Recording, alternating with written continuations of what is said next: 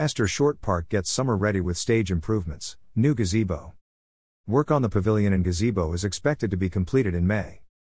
The City of Vancouver is preparing for an exciting summer season with repairs to the pavilion stage and installation of a new gazebo at Esther Short Park, W. 8th and Columbia Streets. The pavilion and the gazebo area will be fenced off and closed to the public beginning Thursday, March 30th.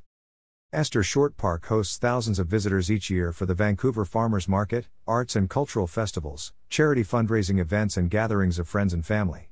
Work on the pavilion and gazebo is expected to be completed in May. Dry rot was found in the columns of both the pavilion and the gazebo during routine maintenance checks at the end of 2022. The pavilion columns can be restored, but the gazebo was beyond repair and removed for public safety. The new steel gazebo will be placed in the same location once fabrication is complete.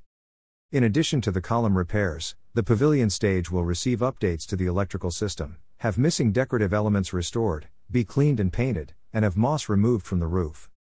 Esther Short Park remains open, but visitors should avoid fenced areas during construction and maintenance work. Information provided by City of Vancouver.